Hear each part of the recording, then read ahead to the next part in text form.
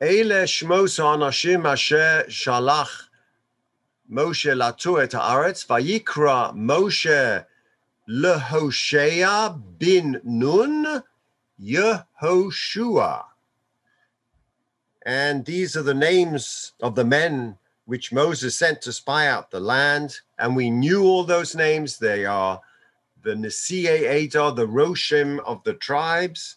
But there is one difference. And Moshe called Hoshea, the son of Nun, Yehoshua. Now, why was this name changed? We're given two interpretations in the Gemara.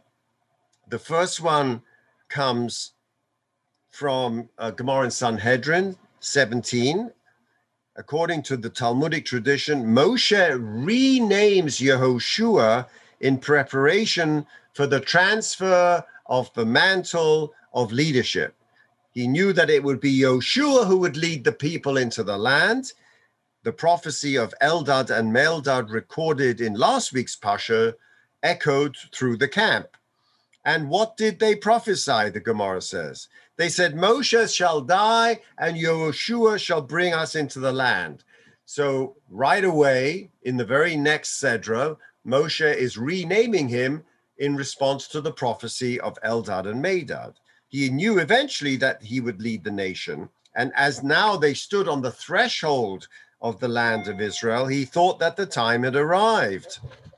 He changed Hoshea's name as a symbol of his new status as leader of the nation, just as God had changed Abraham and Sarah's name to reflect their new status as progenitors of great nations.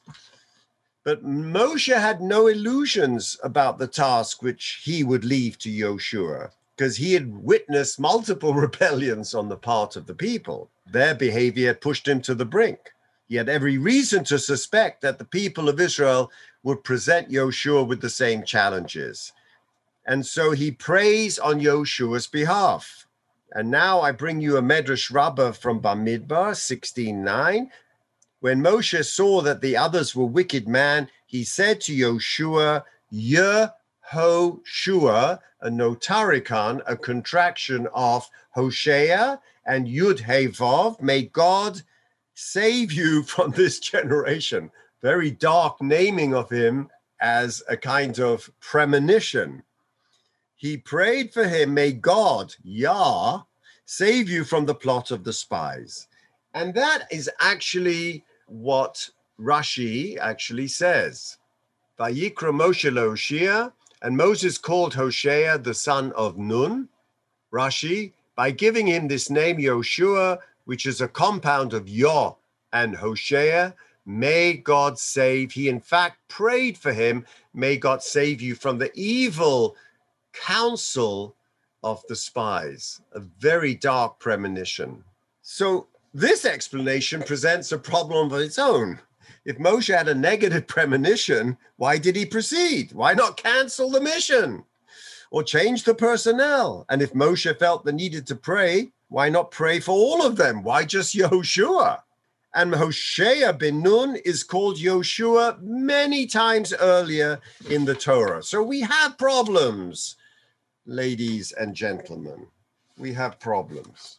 And it is possible that Moses was simply worried that his young disciple and mentee could get captured or killed during his reconnoitering of the enemy territory, like the Talmud suggests, that Moshe had an inkling something was going to go awry. That's possible, but his prescience about this disaster seems surprising.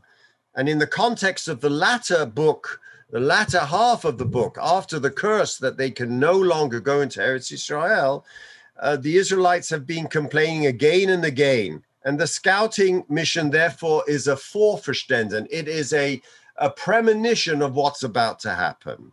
Okay, let's talk about the problem of reintroducing Yehoshua. Taken on its own, this description of Hoshea being renamed offers a very touching description of Moses' relationship with his students. He's a mentor and he appears unproblematic. But for the reader of the Torah, as a final redaction and looking at the literary placing of chapters in the Torah, it's highly surprising. Firstly, the Torah writes as Hoshea bin Nun, the prince, the Nasi of the tribe of Ephraim. Then it says Moshe renames him Yehoshua. This sounds as if a new character was being introduced and the reader's being given a new background. But guess what? Yehoshua has already appeared a number of times prior to the naming. Joshua is the general of the army in the battle against Amalek in Exodus 17:9, and he serves as Moses' attendant in a number of stories. Secondly, even more striking, since the renaming happens only at this point in the Torah, it stands to reason that in all previous stories, the character's name should have been Hoshea and not Yehoshua, and it's not the case. Joshua is never once called Hoshea before this story.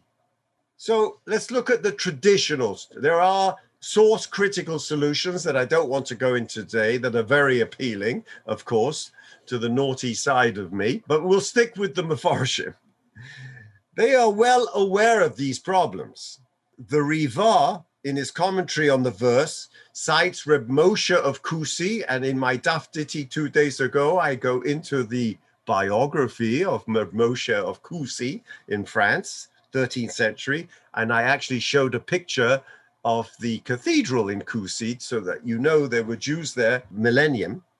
And Reb Moshe of Kusi suggests that although Moshe called him Yoshua only now, the Torah written by Moshe at a later period in his life calls him Yehoshua throughout. It's a very interesting way of the Torah as Moshe's diary and his love for Yehoshua, which then becomes retroactive. I quote, even though we find many places above where he's called Joshua before his name was changed, nevertheless, when Moshe wrote the Torah in his name had already been changed. Therefore, he used the name Yehoshua everywhere, but in the list of scouts where he informs us that his name originally was Hoshea. Now, the Chizkuni has a different approach. And he says, it isn't that Moshe called him Joshua now. Rather, what it means is that Moshe called him Joshua already back when he became his attendant and found favor in his eyes. True to his style of reading, he believes that even though the renaming is mentioned in the scout story for the first time, in reality, Moshe had already been calling him that for a while. Now, both these traditional approaches attempt to make sense of the timeline where Joshua had already been introduced into the narrative under his familiar name before this unusual reintroduction of the scouts. Very nice. But let's now look at the Ramban, and I want to share with you a very interesting Ramban. And the Ramban says as follows. The Ramban, the great 13th century Spanish commentator, provides an unusual insight into his surname. For strictly speaking, we may have expected Yehoshua, son of Nun, to be Yehoshua ben Nun, N-U-N, whereas the ben means son or son of, instead of which the text invariably refers to him, Yehoshua bin Nun. The difference being the Segol is Ben, meaning the son of Nun, but what does bin with a chirik? What does that mean? Bin Nun with a chirik, a long E vowel. Now the Ramban suggests in his commentary to Shmos that the variation is grammatically sound, and we may add that it may even be preferred when the two equivalent consonants converge. Remember, the Torah doesn't have vowelation. So the vowelation, the Tiberian system, 9th century, that we have is bin with a chirik. It should have been ben Nun. I am the son of Nun. But the Ramban says the words agur bin Yakir as you can see in Mishlei, that also uses the word achirik.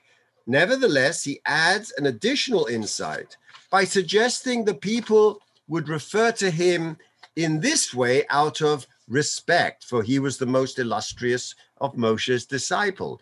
And so they would call him Binun, ki hoya gadol b'talmidei Moshe Rabbeinu, vayikru lo Binun, kloimar,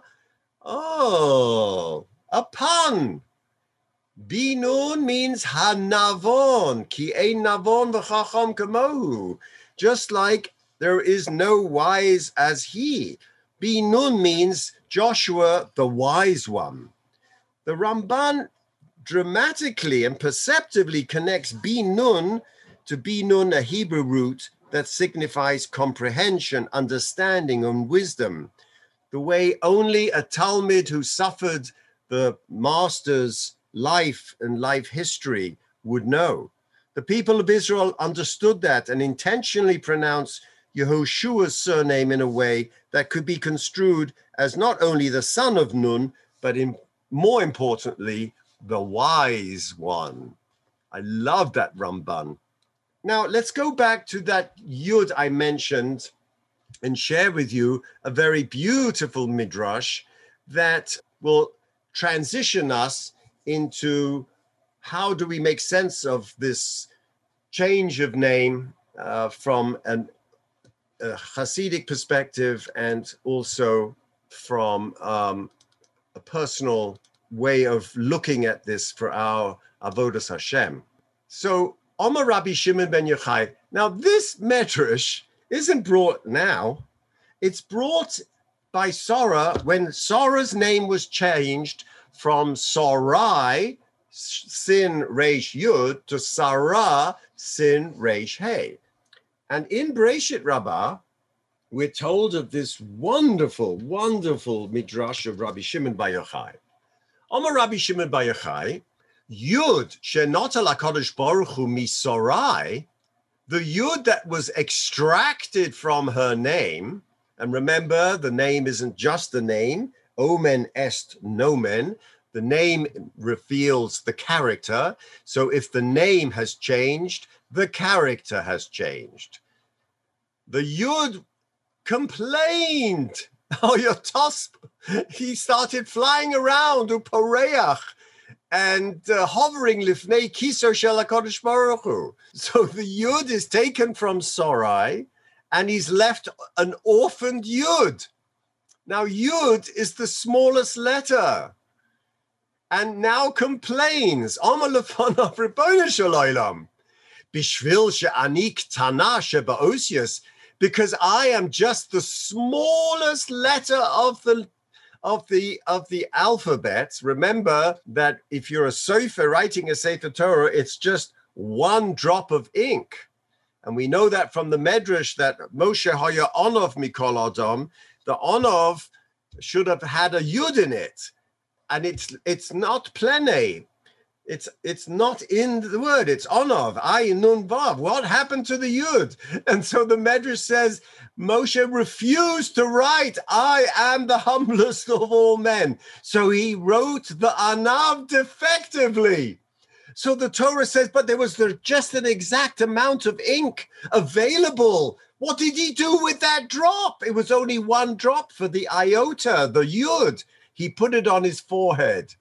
And from that ink on the forehead, Lo Yodaki Koran or Panav, there came a horn, a shining beam from that Yud, which was a double anivus. It's the anivus of saying that Moshe is Onov Mikol Adam.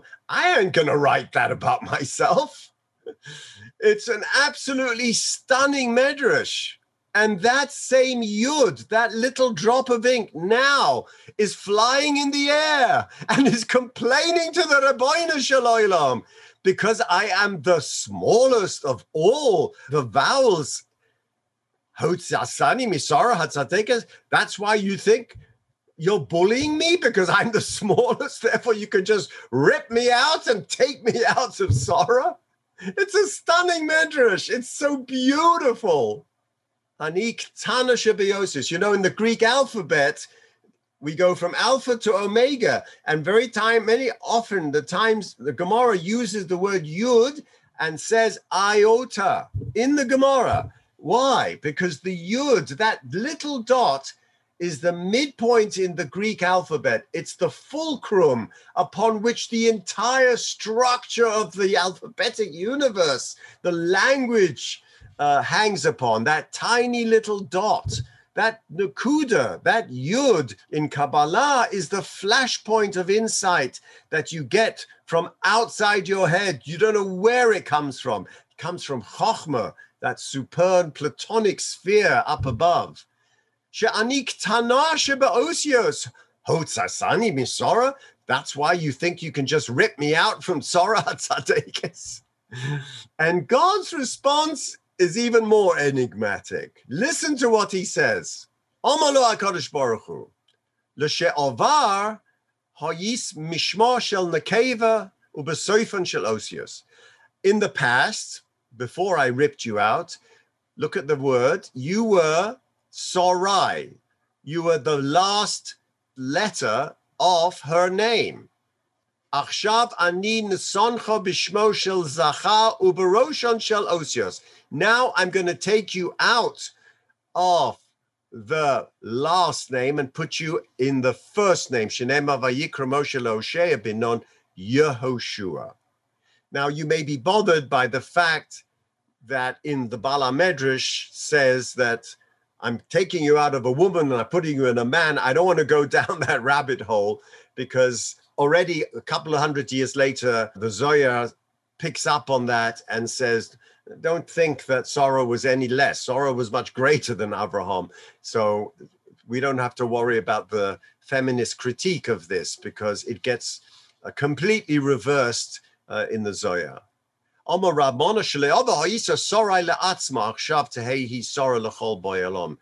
he says something even more beautiful, that she was Sarai, she was a princess in her own aristocratic way, hidden. Now she became Sarah, which means a princess for the whole world. Beautiful. Which now transitions us into some beautiful Torahs. And the first one I want to read to you is the Kedushas Levi. And the Kedushas Levi has the same problem as the Mefarshim, but now he's going to take us into a mystical journey, which is dazzling. He says, but also Sharak Sherim Hayu. Now, Kedushas Levi doesn't see criticism in anyone in Am Yisrael. He cannot take criticism for Klal Yisrael. So he's always Melamed Zchus. He's always looking for good things to say. And he says, but also Sharak Sherim Hayu. Forget about Moses' premonitions. They were all kosher. They went into Eretz Yisrael as spies with a good heart. V'loma hispalel olov. So then why did he just focus in on Joshua? Why didn't he bless them all? That's his question. Why didn't he bless them all? Ki Amar Hashem Moshe shlach lecha anoshim v'yaturu. Look at that word, v'yaturu.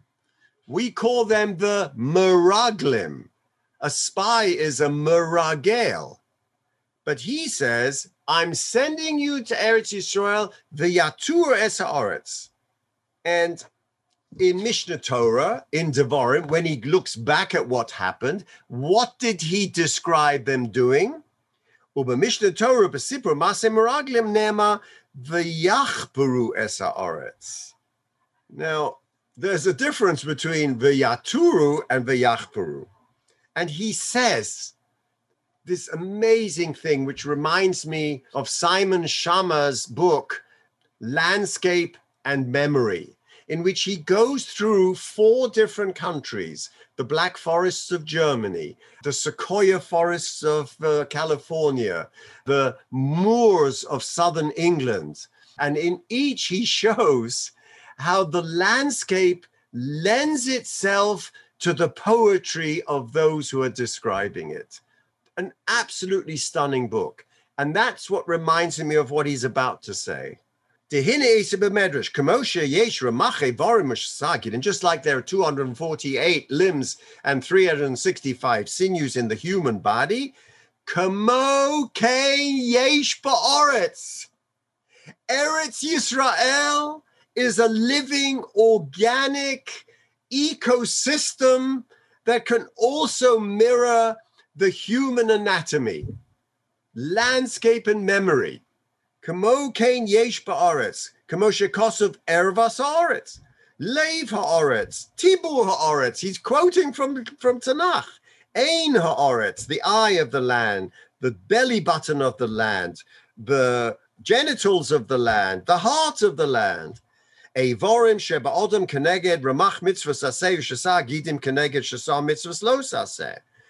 And then he says, quoting from the Shla and from the Zohar, that the 365 sinews and 248 limbs represent the positive and negative commandments. Shekol gid mechuyav lishmo lebal yava, and that every particular sinew and limb is incarnated with the spirituality that requires that mitzvah to liberate it. Shemagialo, that's appropriate for it, that's specific. So we are organ specific in the human anatomy and physiology, and we are organ specific in mitzvahs. Kumo kain gam ba'aretz, dazzling. So too in the landscape of Eretz Yisrael, ha'evarim v'gidim mechuyavim lishmor tariach mitzvahs. They also have organs and sinews and landscape and trees and gardens and rivers and sea. Ukashi Yisrael osin mitzvahs ba'aretz, typical from the Ramban. And when Am Yisrael performs the mitzvahs in the land, and for the Ramban, there are no mitzvahs outside Eretz Yisrael that mean anything. We're just performance for when we come back to Eretz Yisrael in the Geula. Osin mitzvahs ba'aretz azay al yedei zeh ha'aretz chasheka v'hafetza. So by doing our mitzvahs in our performance on our bodies in the land becomes nourished too. Al kain sholach Moshe. So Moses sends the 12 tribes, the 12 men, v'tziva lahem v'yaturu et ha'aretz, meaning v'yaturu, jumble the words, Torah, yatur as in Torah, sheyilmedu sham Torah, v'yeh ha'aretz noach lekovsha. I need you to go to Eretz Yisrael to prime it. It needs priming so that when Am Yisrael comes, it's primed and ready for them so that when they keep Torah mitzvahs there, it becomes infected by it. The Yisrael mashpiyim ba'aretz, so that when it's primed, Am Yisrael will have a hashpa'ah. The ha'aretz yeh bebechinas makabel. That's what the yachbaru ha'aretz, l'shon chofra hachama. And this was the cheshka. So for the Kedushas Levi, who couldn't say anything negative about even the spies, the function of Yaturu et Eretz would be for the purpose of priming the land so that it can receive the hashpah from us performing mitzvahs in the land.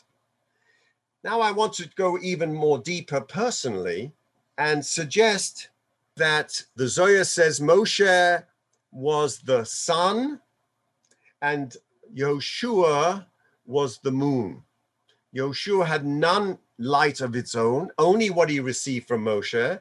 Yoshua had no divine contact with God until Joshua, till the book of Joshua. And so everything, although some say he finished the last 8 verses of Deuteronomy and Moses died and they cried for him. One Gemara says that he actually wrote that with divine inspiration. But really, it was Moshe who was the sun and giving light, and Yoshua was the moon. What does that mean? Comes along the Toldos Yaakov Yosef and says an amazing vort that applies to me and all other judgmental individuals. And I want you to think about this as we look at Moses' premonition, the darkness of this whole episode, and what we can learn from it. And he says this in Parshas Pekudei, not here.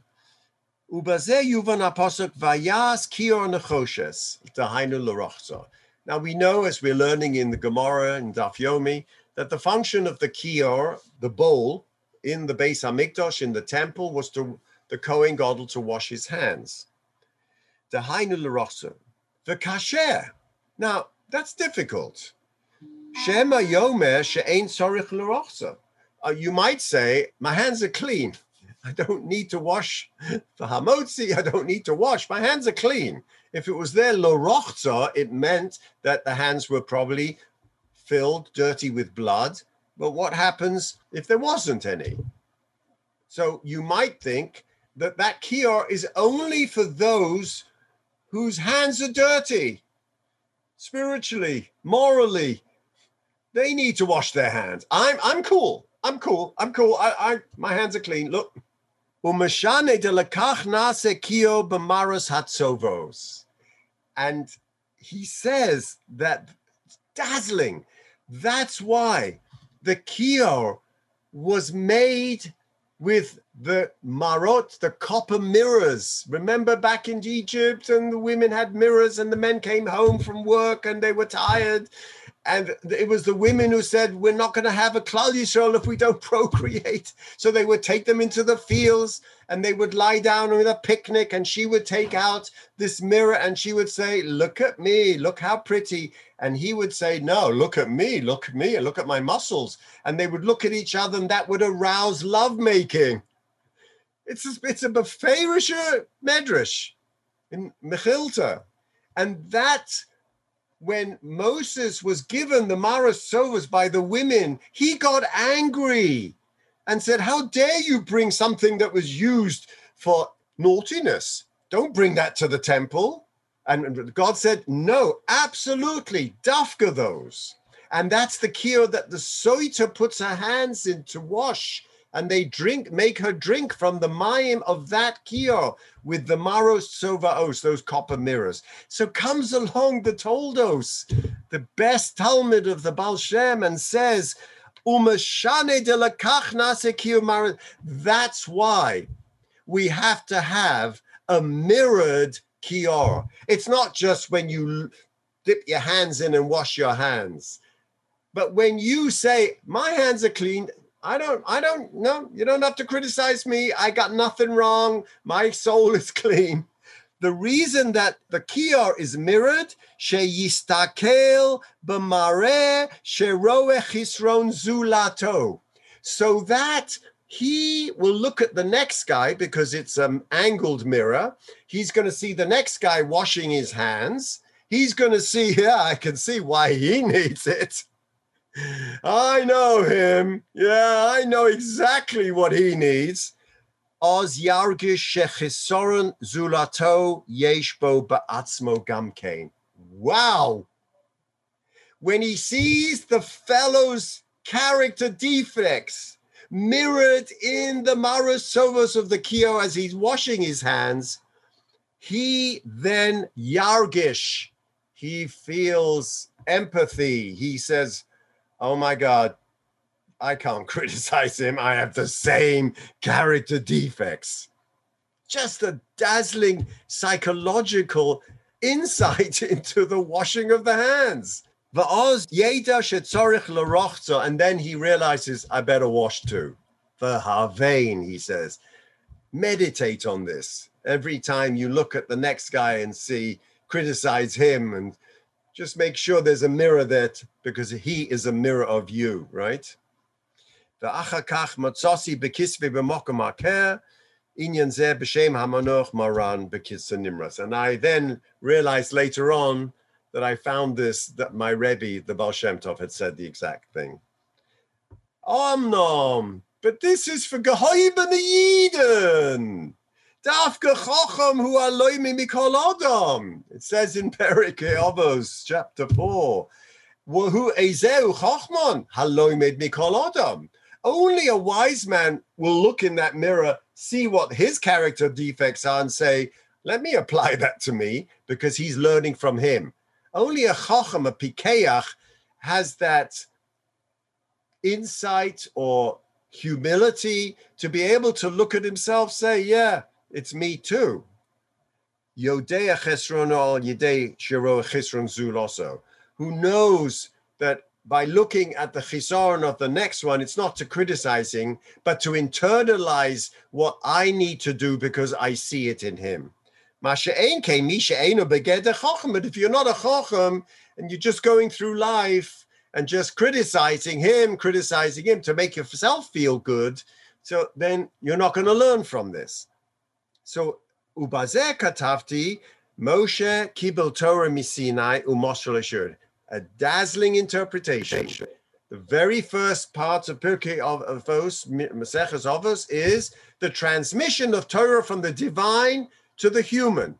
And who is the connector? Moshe Rabbeinu. Moshe kibel Torah misinai u'Moshe le Yehoshua. Moshe receives the Torah and hands it over to Yoshua. Now, if Moshe is the Pnei Chama and Yoshua is the Pnei Levana, Moshe is the sun. He receives the light of the divine. He hands it to Yoshua, who is the moon, who has no light of his own. Every light he has, he receives from the sun. And what's the difference? Comes the Toldos and says, Ki Moshe yada chesrono. Moshe looked in that mirror and all he could see was his chisaron. And the definition of a tzaddik, we talked about it last week, the broken tzaddik, is that the tzaddik knows his chisaron. It's constantly before him all the time. Lekach kibel hatoro meatzmo. Therefore, he was able to receive, like the sun that self-generates the light, he received the Torah from himself. Does he mean within himself, from himself? Clearly a very radical notion. Because he was the sun, he emanated the light, he emanated the Torah. Ma she'ein kein Yoshua shelo yada chesrono. He did not know his chisaron. He was the moon. He had no light of his own. He needed to receive that from Moshe. So I would like to suggest that the moment he changed into some light of his own, when Moshe gave him the name, he gave him the Yud that flew before God and said, I am the smallest, my chisaron, I am the smallest of the letters. Don't worry. Sarah's going to become a big shot. She's going to become the princess to all the nations. I'm going to give you to Yehoshua because he needs to carry on the torch. He needs to become the Chochem. He needs to be able to get to that light of the sun, the light of Moshe. And how can he do it? Only through the addition of the Yud, the addition of the smallest letter, the Yud of Anavah that Moshe had put on his forehead because he refused to write, and Moshe was the most humble of all. It is that Yud that we must take away with ourselves, the Yud of Yoshua, to realize our own character defects, looking into the mirror of other people's faults that were so easy to criticize and to take it upon ourselves, and that we should all learn from this wonderful transition of what? Not power, not leadership, but humility. Have a wonderful, wonderful week.